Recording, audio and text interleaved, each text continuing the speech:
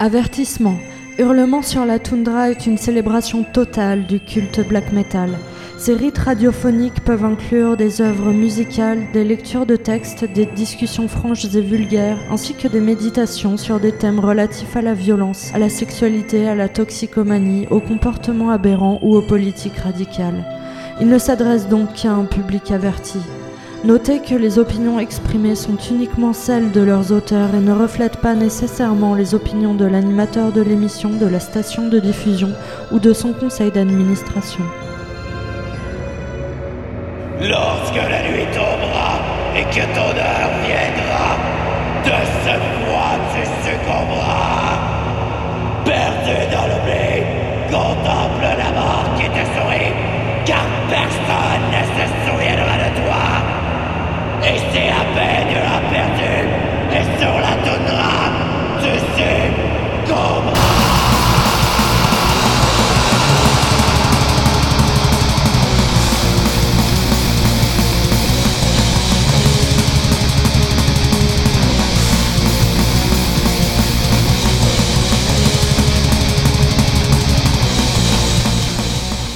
Salutations à vous, disciples de la tragédie, du désastre et de la calamité interminable! Et véridiquement ce soir, bienvenue mélancontreuse à Hurlement sur la toundra, une émission consacrée au culte black metal, produite dans un ancien bunker de la guerre froide ici à Iqaluit, au plein cœur de la redoutable terre de Baffin, et diffusée au-delà de la toundra jusqu'à vos propres landes, sur les ondes de votre station de radio communautaire, de votre radio universitaire, sur Internet, et comme toujours, en balado-diffusion. Et moi, je suis Nafre, votre guide et toujours magistère secretorum lors de ces rituels radiophoniques qui évoquent les puissances du black metal, le plus transgressif, transformateur et transcendantal des arts musicaux. Nos sombres convocations n'ont qu'un seul but, celui d'ensemble invoquer un tempétueux blizzard philosophique afin de découvrir ici, en toundra nunavuttoise et en terre inuite, les plus terribles mystères de notre culte, et de là, plonger encore plus profondément dans sa noirceur infinie. Ainsi, nous vous invoquons, ô Sirapinois, chaotique divinité des vents sauvages, et ô Sednanuliayuk, ombrageuse déesse des profondeurs océanes, que par vos terribles grâces, notre savoir et notre passion s'approfondissent comme la fin de l'effroyable Amarok, et que notre volonté dans le vide de la toundra y trouve sa voie. Nous sommes là rassemblés dans l'obscurité de la terreur arctique pour un autre néfaste et noir rite de nos hurlements. Néfaste, je dis bien, parce que partout autour de nous, les violentes puissances de ce chaotique univers, ainsi que le misérable désordre humain, autant celui de la cohue extérieure que du cauchemar intérieur, nous guettent et nous menacent. Bref, veulent notre mort. Ou encore, si même ces forces ne puissent être que l'aboutissement d'une folle et tragique culmination de circonstances sans motif, logique ou loi, progressivement, elles nous anéantissent. La malchance nous attend, sale cadavre. Et un grave rappel de cela nous a été servi ici au Nunavut cette dernière fin de semaine.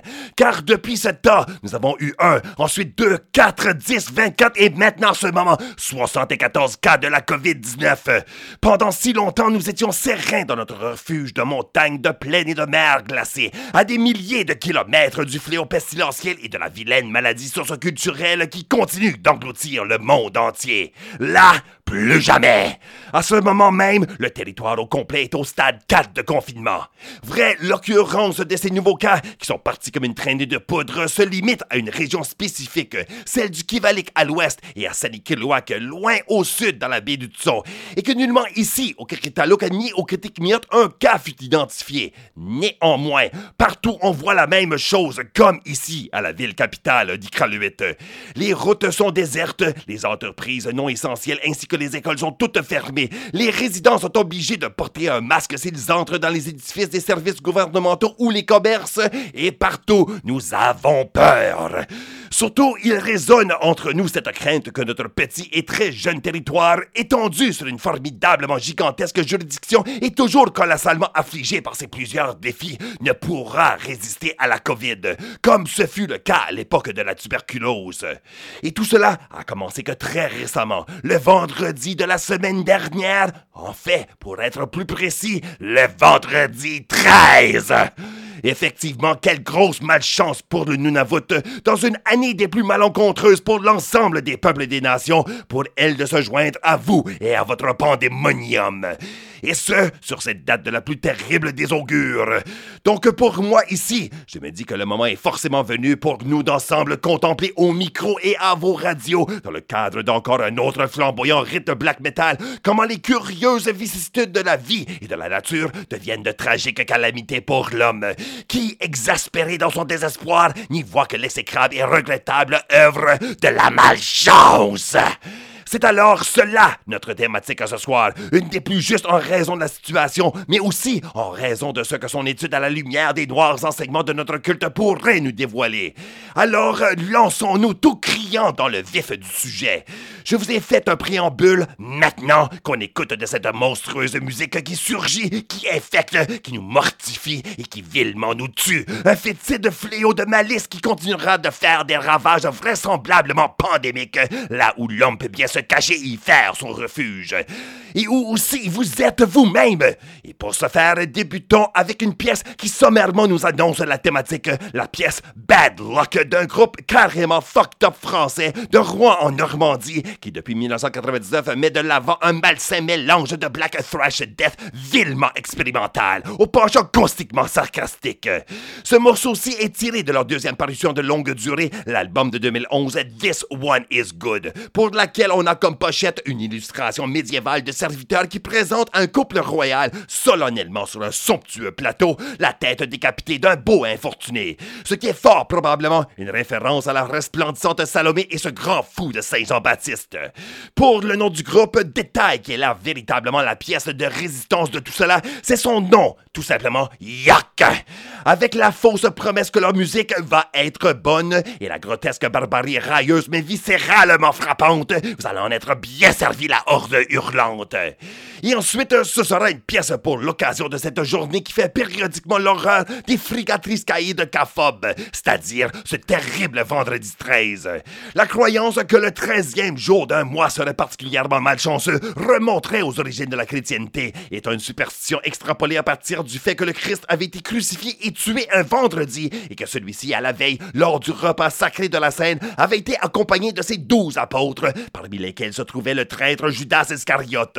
De cela est alors née cette idée qu'un mauvais présage avait été là annoncé, transparent aux yeux de tous, par le simple et observable phénomène de la présence de 13 commensaux.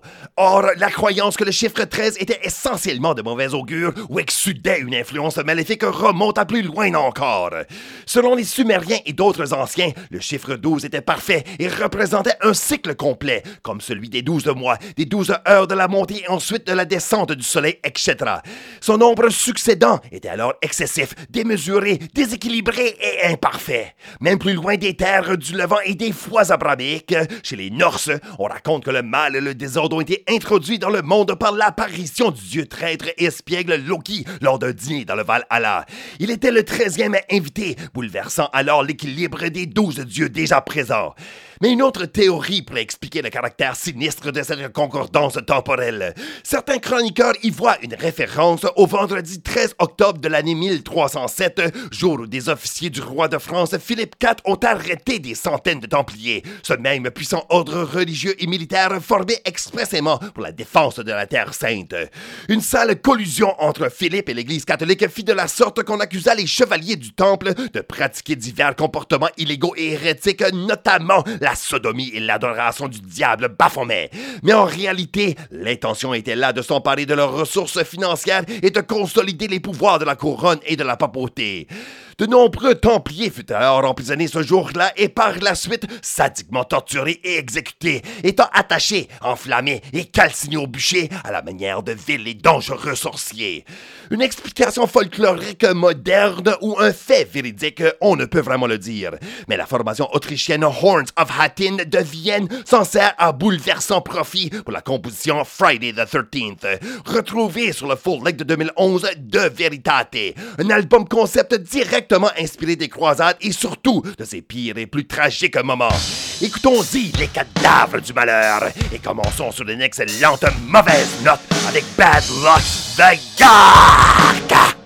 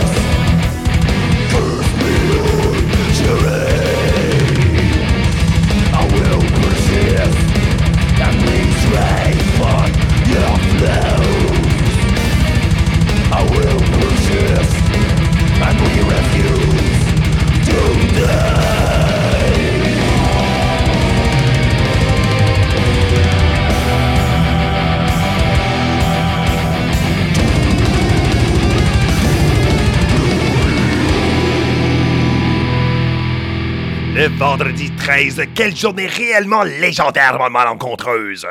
Le saviez-vous, il y a bien d'autres événements tragiques et mémorables qui se sont passés ce même jour.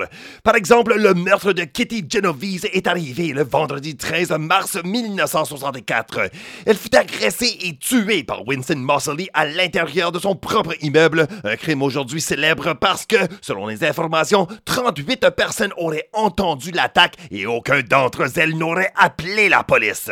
Ce qui a provoqué l'outrage populaire et a créé l'expression l'effet du témoin ou l'effet spectateur, un terme aujourd'hui malheureusement courant.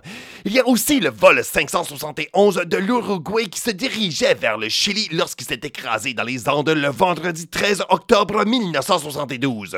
Dans les jours qui ont suivi le crash, les survivants ont été réduits à se cacher dans le fuselage de l'avion et à manger les passagers décédés d'entre eux, un cas moderne de cannibalisme qui a grossièrement manifesté pour le monde entier l'inéchappable primauté de la faim.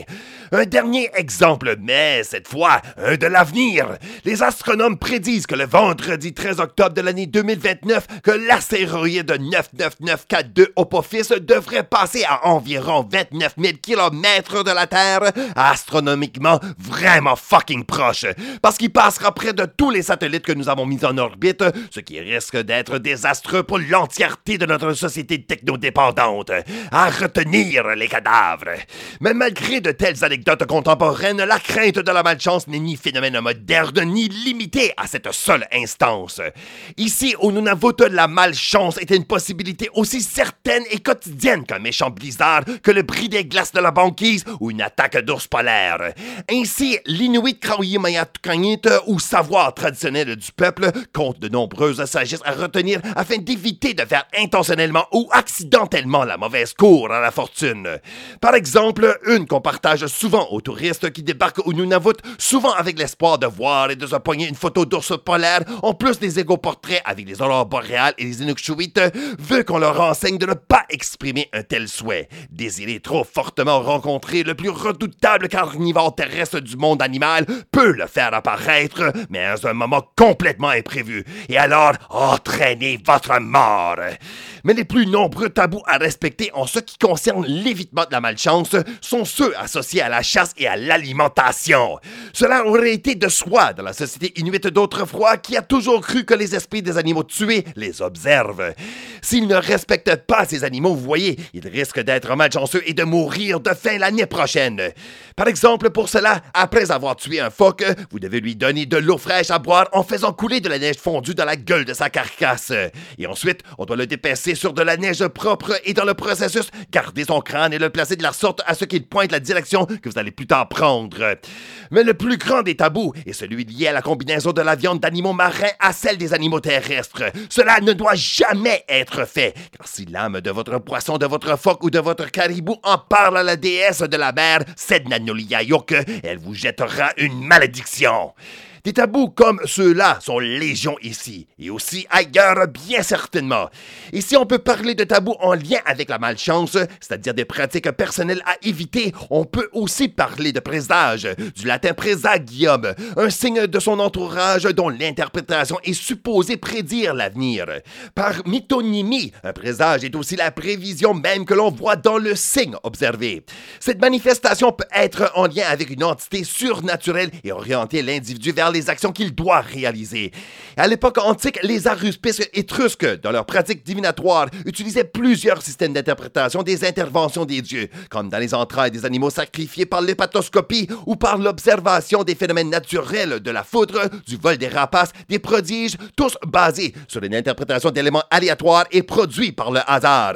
Mais à l'extérieur du domaine de ces spécialistes ésotériques, nous avons les auspicium, comme on le dit en latin, et les monstrum, les signum et les ostentum, ou en français, tous des signes de bon et de mauvais augure qu'on peut observer dans la nature et y voir dedans l'intervention des dieux, comme avec des catastrophes naturelles, que ce soit une crue, un tremblement de terre ou une comète, ou avec le vol des oiseaux, surtout celui du corbeau, du hibou ou de la pie. Chose à noter, un présage ne se distingue pas objectivement d'un événement normal, mais par le sentiment d'horreur, perçu, mais d'autant plus ressenti comme l'action du jugement divin, ou plus souvent d'une force maléfique surnaturelle. En Acadie, où j'ai grandi, les présages ont fait partie de mon quotidien. Même mes institutrices ou le prêtre de la paroisse en parlaient, comme s'il s'agissait de vérités antécédentes et supérieures à la révélation biblique elle-même. Et pour eux, elle l'était, et cela était ouvertement avoué, parce qu'elle provenait des nations autochtones Micmac et Wollastock, les premiers apôtres de ces terres antédiluviennes. La célébrée auteure lauréate Antoinine Maillet l'a si bien dit. Le présage est une des formes les plus vivantes en Acadie. On lit des présages partout, dans le temps, dans les choses, dans les animaux, dans les personnes. Et ce n'est qu'exceptionnellement que chez les Acadiens, les signes annoncent du bonheur ou de la chance. On trouve ainsi dans les œuvres de Maillet plutôt des références à des superstitions qui annoncent le malheur, comme de fait la malchance. Par exemple, pour les charretiers, une comète est signe de malheur à venir et le grincement des roues d'une charrette invisible annonce le trépas de villageois. De même, des pêcheurs disent que des dauphins dansent la mort et les vieux qu'il n'y a pas plus grand présage de malheur qu'un vivant qui tombe ou qui descend volontairement dans un tombeau. Des événements bien anodins aux yeux d'un pour l'Acadien étaient signes de tragédie venante. Alors, quand dans le roman de Maillet, Maria Gélas, on trouve une croix échouée dans l'arbre à outarde, on sait tous que cela annonce la mort d'un proche. Avec un événement plus marquant, une calamité encore pire pouvait survenir. Par exemple, dans ce même roman, un beau jour dans la baie arrive une tortue géante. D'après la narratrice, on a bien eu peur, parce que, et je cite, on avait toujours su au pays que l'apparition soudaine et imprévue d'une bête monstrueuse ne pouvait rien apporter de bon. Surtout une tortue de même, vieille d'un siècle et mangeuse de homards. Donc, un monstre doublement monstrueux, présagé de monstrueuse de malchance. Alors, pour partir sur notre prochain bloc et un prochain chapitre de malchance et d'infortune, cette fois consacré à l'examen de présage, je vous offre une pièce du monstrueusement merveilleux culte légendaire japonais de la première vague et de la seconde, Sabbath! Ce sera le titre Bird of Ill Omen, paru sur leur album de 1993 Disembody. Une chanson qui nous appelle le sinistre pouvoir occulte animalier du corbeau, ce même qui nous crie du poème d'Edgar Allan Poe, Nevermore. C'est du Sabbath et fuckers, vous allez l'apprécier. Et ensuite, je vous présente ma découverte coup de poing dans le cœur de la semaine, Zohama, un nom qui vient de l'hébreu et signifie dans cette langue saleté. Il s'agit du projet de l'Israélien Ezi Menache, une voix qui crie et s'exclame dans le désert et une âme qui semble avoir en elle toutes ces mêmes capacités annonciatrices des anciens temps. Et pour autant, est capable de nous faire éprouver une terreur apocalyptique. Fuck ce que j'aime son art Black Doom et Chris que j'adore son album de 2019, Spread My Ashes. Là-dessus, il y a ce que nous allons entendre sous peu, Broken Mirror, certainement une métaphore pour l'éclatement de la personnalité, mais une référence aussi à la malchance que casser un miroir est censé nous apporter. Et finalement, pour nous apporter à la fin de la première moitié de ce rite catastrophique, je vous laisserai avec une courte pièce instrumentale d'incandescence. Le formidable projet des Montréalais Philippe Boucher et Louis-Paul Gauvreau, que sûrement vous connaissez déjà, n'est-ce pas? Eh ben, peu importe, vous allez en entendre. Car sur leur premier album, Abstractionnisme de 2013, nous avons comme intro celle-ci, le dernier reflet de l'astre maudit, que je trouve en tout point subtilement bien et mauditement opportun comme pièce pour nous apporter à notre intermission. On écoute à tout cela, mais comme prévu, et pour bien vous brasser, voici Sabbath!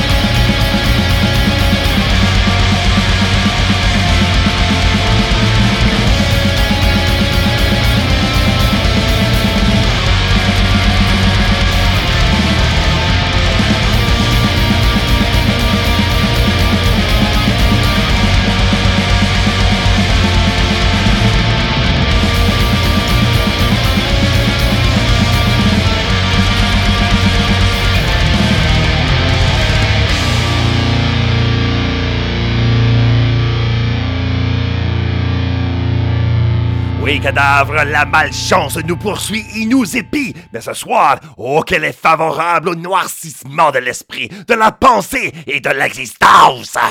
Notre sinistre pérégrination est bien partie et toujours bien en cours, avec 2 autres chapitres de contemplation et de révélation et surtout de malédictions malencontreuses qui restent à vous présenter.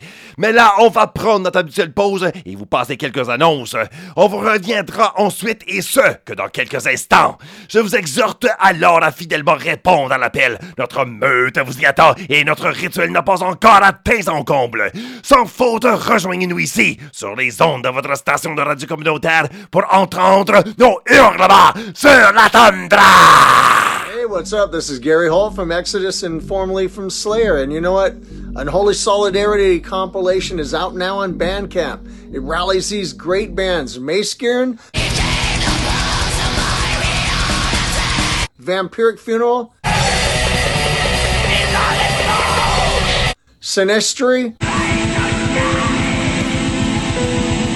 False Gods, Winterfell, Void Collapse, Aslak, Dodin Scald, Funebri, and check it out, all right? Take care. Bye-bye. Salut tout le monde, c'est Nick, chanteur pour False Gods. Salut, je suis Charles, guitariste de False Gods. Donc dans le fond, comme Gary disait, vous pouvez trouver la compilation sur Bandcamp, mais vous pouvez aussi la trouver sur YouTube parce qu'il y a d'autres chaînes YouTube de métal qui ont rajouté la compilation sur là. Évidemment, les liens YouTube et les liens des autres bands sont sur notre page Bandcamp aussi. Donc dans le fond, ça c'est pour vous faciliter la tâche à aller supporter ces bands-là. Puis c'est ça que notre but quand on a créé la Unholy Solidarity Compilation, c'était vraiment de supporter l'underground en tant que tel. Pas nécessairement avec l'argent, mais juste les faire connaître les bands. Oui, mondialement. C'est ça, puis dans le fond, là, oubliez jamais que l'underground, là, c'est là où tous les gros bands ont commencé, donc supportez l'underground.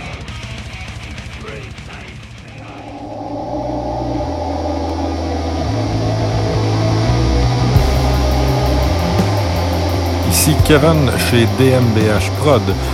Nous sommes une jeune coop ayant comme mission de promouvoir la scène métal québécoise. Que ce soit sur scène, comme nos plusieurs spectacles organisés depuis 2018 ou sur notre page Facebook, DMBH Prod peut donner de la visibilité à votre groupe.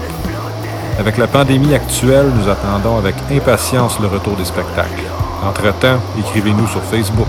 Ça nous fera plaisir de partager votre musique, organiser des concours et garder la communauté à jour sur les nouveautés à venir. De la part de l'équipe de DMBH Prod, à bientôt.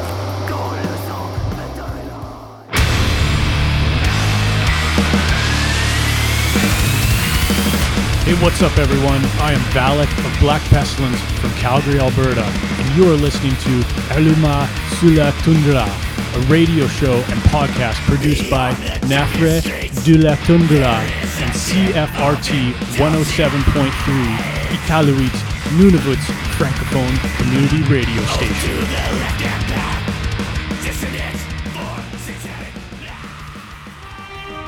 Avertissement.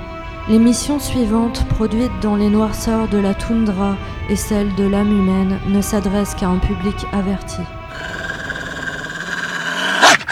Bon retour à cette exploration agitatrice du culte black metal que nous appelons Hurlement sur la toundra.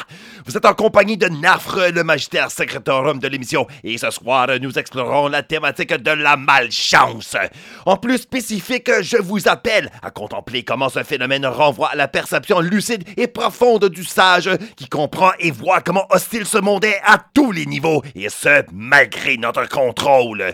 Et que nous devons, avec lui, intuitivement percevoir dans le mouvement de ses forces les innombrables calamités, catastrophes, désastres et tragédies qui nous attendent.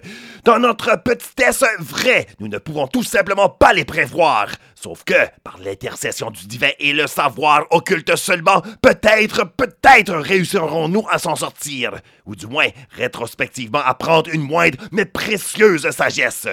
Mais il faut dire que si le concept de la malchance existe, c'est parce que la vérité du chaos prévaut. Et là, je vous encourage à découvrir mon épisode et tout ma capsule à ce sujet. Or, l'homme qui veut tout réduire à la nombrilique et égocentrique préoccupation de son individu personnalise le chaos primordial et universel, n'est-ce pas? Il la pervertit et la recontextualise à son échelle, l'insérant dans le paradigme de sa propre narrative et alors sommairement proclame au monde « Oh, que je suis malchanceux !» Mais je ne dirais pas que c'est un tort d'être aussi égocentrique dans ses méditations. Face à ce que le psychologue jungien Jordan Peterson a identifié comme la condition centrale de l'existence, the tragedy of being, c'est en fait tout à fait sain. Forcément, surtout pour les plus enhardis d'entre nous, une telle perspective nihiliste et catastrophiste est nécessaire, car elle est la porte d'entrée vers une puissante prise de conscience qui mènera à l'acquisition de profondes connaissances sur soi et à la cataclysmique prélude de l'action. Alors, pour le prochain chapitre, menons le rite vers une manifestation fort plus humaine de ces forces maléfiques qui nous assiègent, mais aussi qui nous poussent et qui nous motivent depuis notre sombre gouffre à la fois personnel et universel. En premier, je vous offre de quoi de Opera Night, formation pour toute fin pionnière en ce qui concerne le black italien ou méditerranéen tout court. Dans le cadre de ce rite consacré à la malchance, il nous faut un sobre rappel, et celui-ci nous viendra de son catéchisant hippie de 1993, juste avant leur premier effort full-length, The Triumph of the Death. Et ce sera le titre Born in the Grave, parce que vraiment cadavre, l'ultime malchance, celle du décès, n'est point question de chance ou de hasard du tout, mais de loi naturelle universelle. Ensuite, pour le simple plaisir, car j'aime sacrément cette magnifique petite composition, je vous présenterai Fortune is My Foe de la formation Ackercock, groupe londonien de gros black metal avant-gardiste, élitiste et intellectuel. Celle-là, elle vient de leur deuxième album, The Goat of Mendez, paru en 2001, et nous présente dans de sublimes harmonies jouées au violoncelle la force essentielle de l'art black metal à provoquer de déchirantes émotions, voire même dans nos profondeurs activer des troubles et le désarroi nécessaire, tout en infusant une nouvelle dignité à notre malheur et surtout à notre conscience de notre tragédie personnelle. La pensée black metal, sauvage, sublime et intuitive, elle réellement nous livre une révélation qui éclate de notre fort intérieur. Et pour clôturer le chapitre, vous allez avoir Précipice. Écoutez-moi, ici est un projet que vous devez de connaître. Le duo de M et de K de Montréal propose un post-black qui s'éloigne du black gaze et tous ces machins-là et s'approche d'eux-mêmes, tabarnak. Parce que la musique, elle est intensément, intimement vraie. La sincérité flamboyamment ressentie, avec des harmonies qui franchement réduisent en lambeaux vos viscères affectives, et avec des paroles érudites et des titres provocateurs qui démontrent et tout autant déclenchent notre éveil saturnien pour finalement faire face à l'horreur des choses. Confidence personnelle, en rédigeant le script de cet épisode-ci, je me suis tapé une bouteille de vin entière en écoutant l'Antéléchie du malheur en boucle, leur album. C'est puissant et pour l'instant intensément pertinent. Et alors, je vous présenterai en fin de chapitre la chanson titre de cette offrande-là, parue rien qu'en août de cette même année.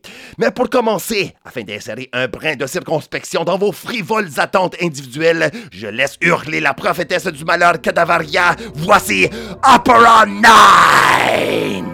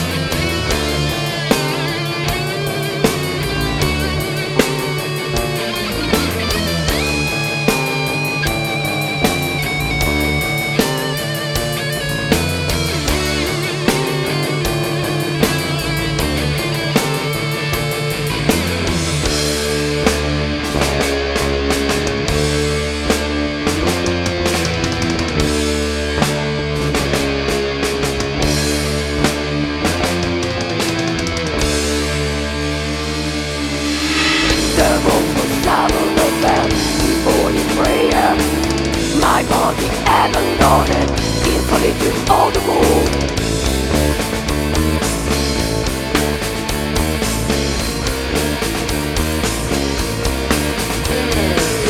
It means a minor act from bed to supper, from the conquer we can grow.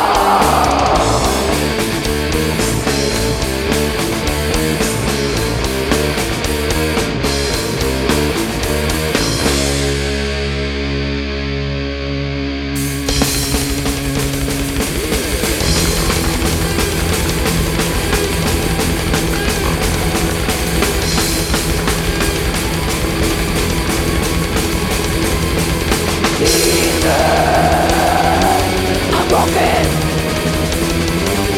silent, I'm asleep. Something real, I turn into matter, and then into dark. To go on.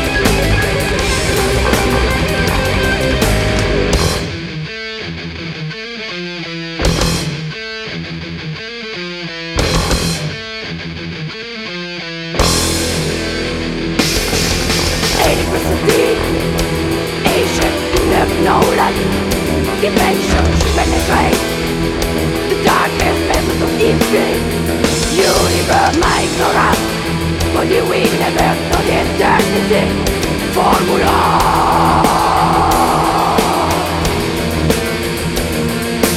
Oh, I sip, she's fluid, I'm frozen, shiver down. Woman, long knowledge, she flies free.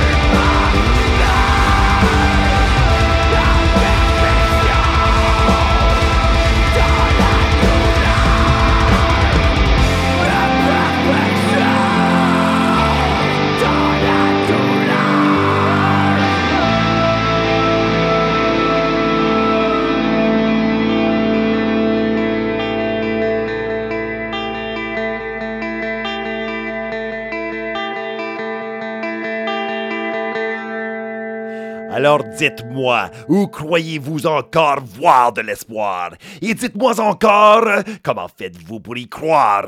Ainsi prend forme l'antéléchie du malheur, la tyrannie qui corrode nos cœurs. Nous sommes l'antéléchie du malheur, la force latente, la fin immanente. Et prend forme l'antéléchie du malheur, de la puissance à l'horreur. Nous sommes l'antéléchie du malheur, la perfection dans la douleur. Oh, on vient d'entendre Précipice nous livrer un déluge d'angoisse et d'agitation, mais pour autant d'expectatives mélancoliques. Avec la composition là, l'antéléchie du malheur rappelle que dans la noirceur malencontreuse, la noirceur nous offre, par la chance et par la volonté, le souffrette paradis que nous cherchons. On est à notre chapitre final, les cadavres, et que puis-je dire de plus sur le malheur que nous parlons de sale COVID, de malheureuse pauvreté, de néfaste cancer, de guerre et de conflits interminables, des infidélités de votre époux et épouse, d'incidents criminels soudains, bref, de l'accident de la naissance, de l'existence de notre civilisation, de l'histoire, du temps et de l'univers tout entier. Tout cela, cette dite malchance, n'est que l'ordre, non pas le désordre des choses. Habituez-y-vous par l'œil crevé d'Odin et souffrez comme la vie vous appelle à souffrir. Ou bien, trouvez plaisir à vous moquer de ceux qui souffrent, une joie aussi vieille que la société existe, n'est-ce pas? Cela, c'est ce que les Allemands ont fameusement baptisé dans leur langue germanique et, selon leur esprit chrétien protestant, le Schadenfreude, qui signifie littéralement la joie du dommage et qui se traduit sous forme d'expression verbale en français par se réjouir du malheur d'autrui ou d'éprouver un malin plaisir face au malheur de l'autre. Que vous êtes disposé à faire un ou l'autre, ça vous regarde, les auditeurs.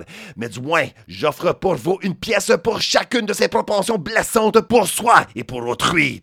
En premier et en avant-dernier, ce sera un retour aux ondes d'hurlement pour Malveillance, dont la musique que j'ai vraiment trop fucking souvent jouée lors de mes premières aventures radiophoniques et de mes premiers amours du black punk raw et cru, comme le délicieux fuck servi au souper chez mes amis inuits.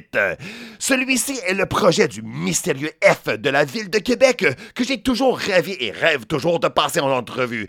Alors partagez-moi ces infos et coordonnées confidentielles si vous les avez, hein?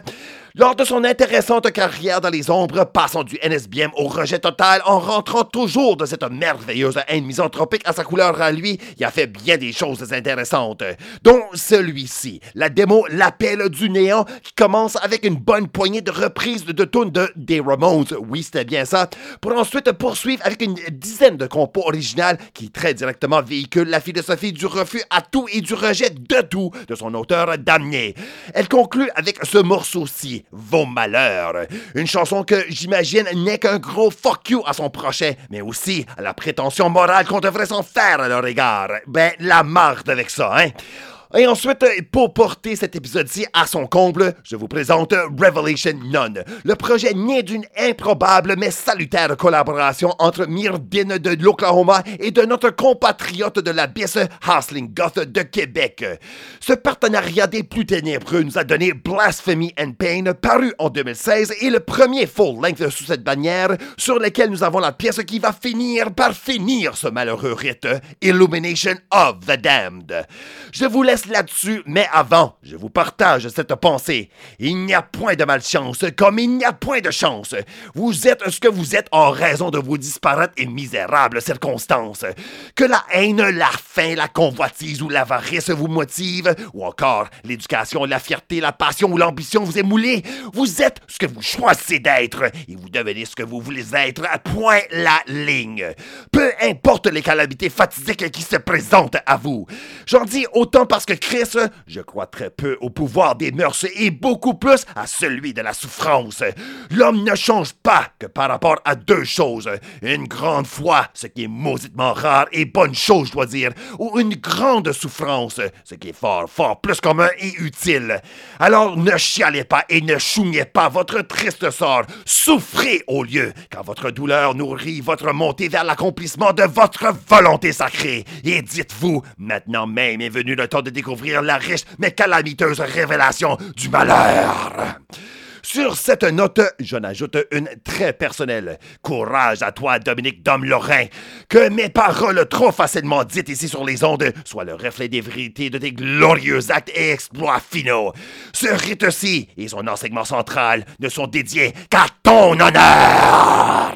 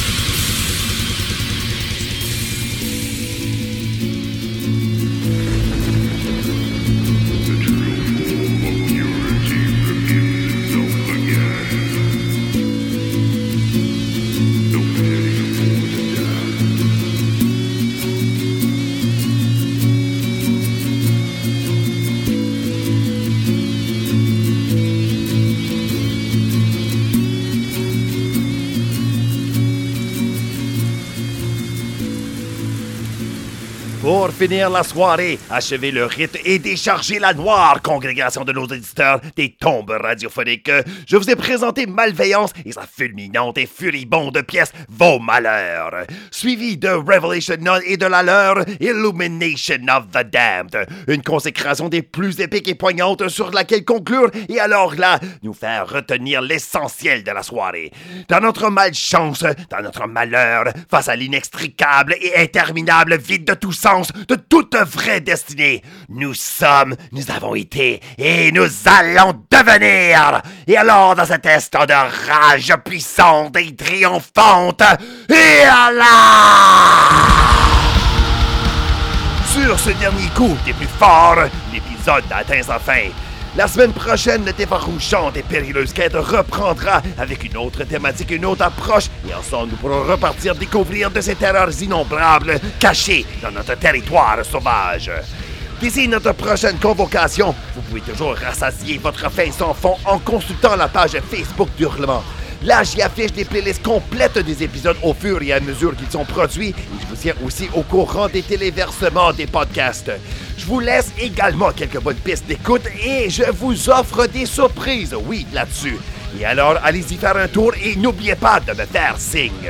Passez aussi sur le site web de cfrt.ca ou encore sur les plateformes pour podcast, iTunes, Castbox, iHeartRadio, tout ça marde là, vous le savez, où mes épisodes sans aucune interruption sont disponibles avec quelques bonnes vilaines surprises supplémentaires comme ma chronique Les Échos de la Toundra. Parlant de cela, vous le savez très bien que je contribue ça à l'émission de métal Ars Macabra, qui est diffusée sur les ondes de CJMD Lévis et ici à cfrt.ca. Et Cadavre, je tiens absolument à vous le rappeler, comme je le fais à chaque fois, soutenez donc mes sinistres rituels, mais contribuez directement à cette émission, même si elle est produite en toundra lointaine. Cherche de vous des propositions thématiques, des demandes de chansons, des conseils, la critique, tout cela m'intéresse, mais en tout particulier, écrivez-moi si vous êtes artiste ou responsable d'une étiquette ou d'une distro.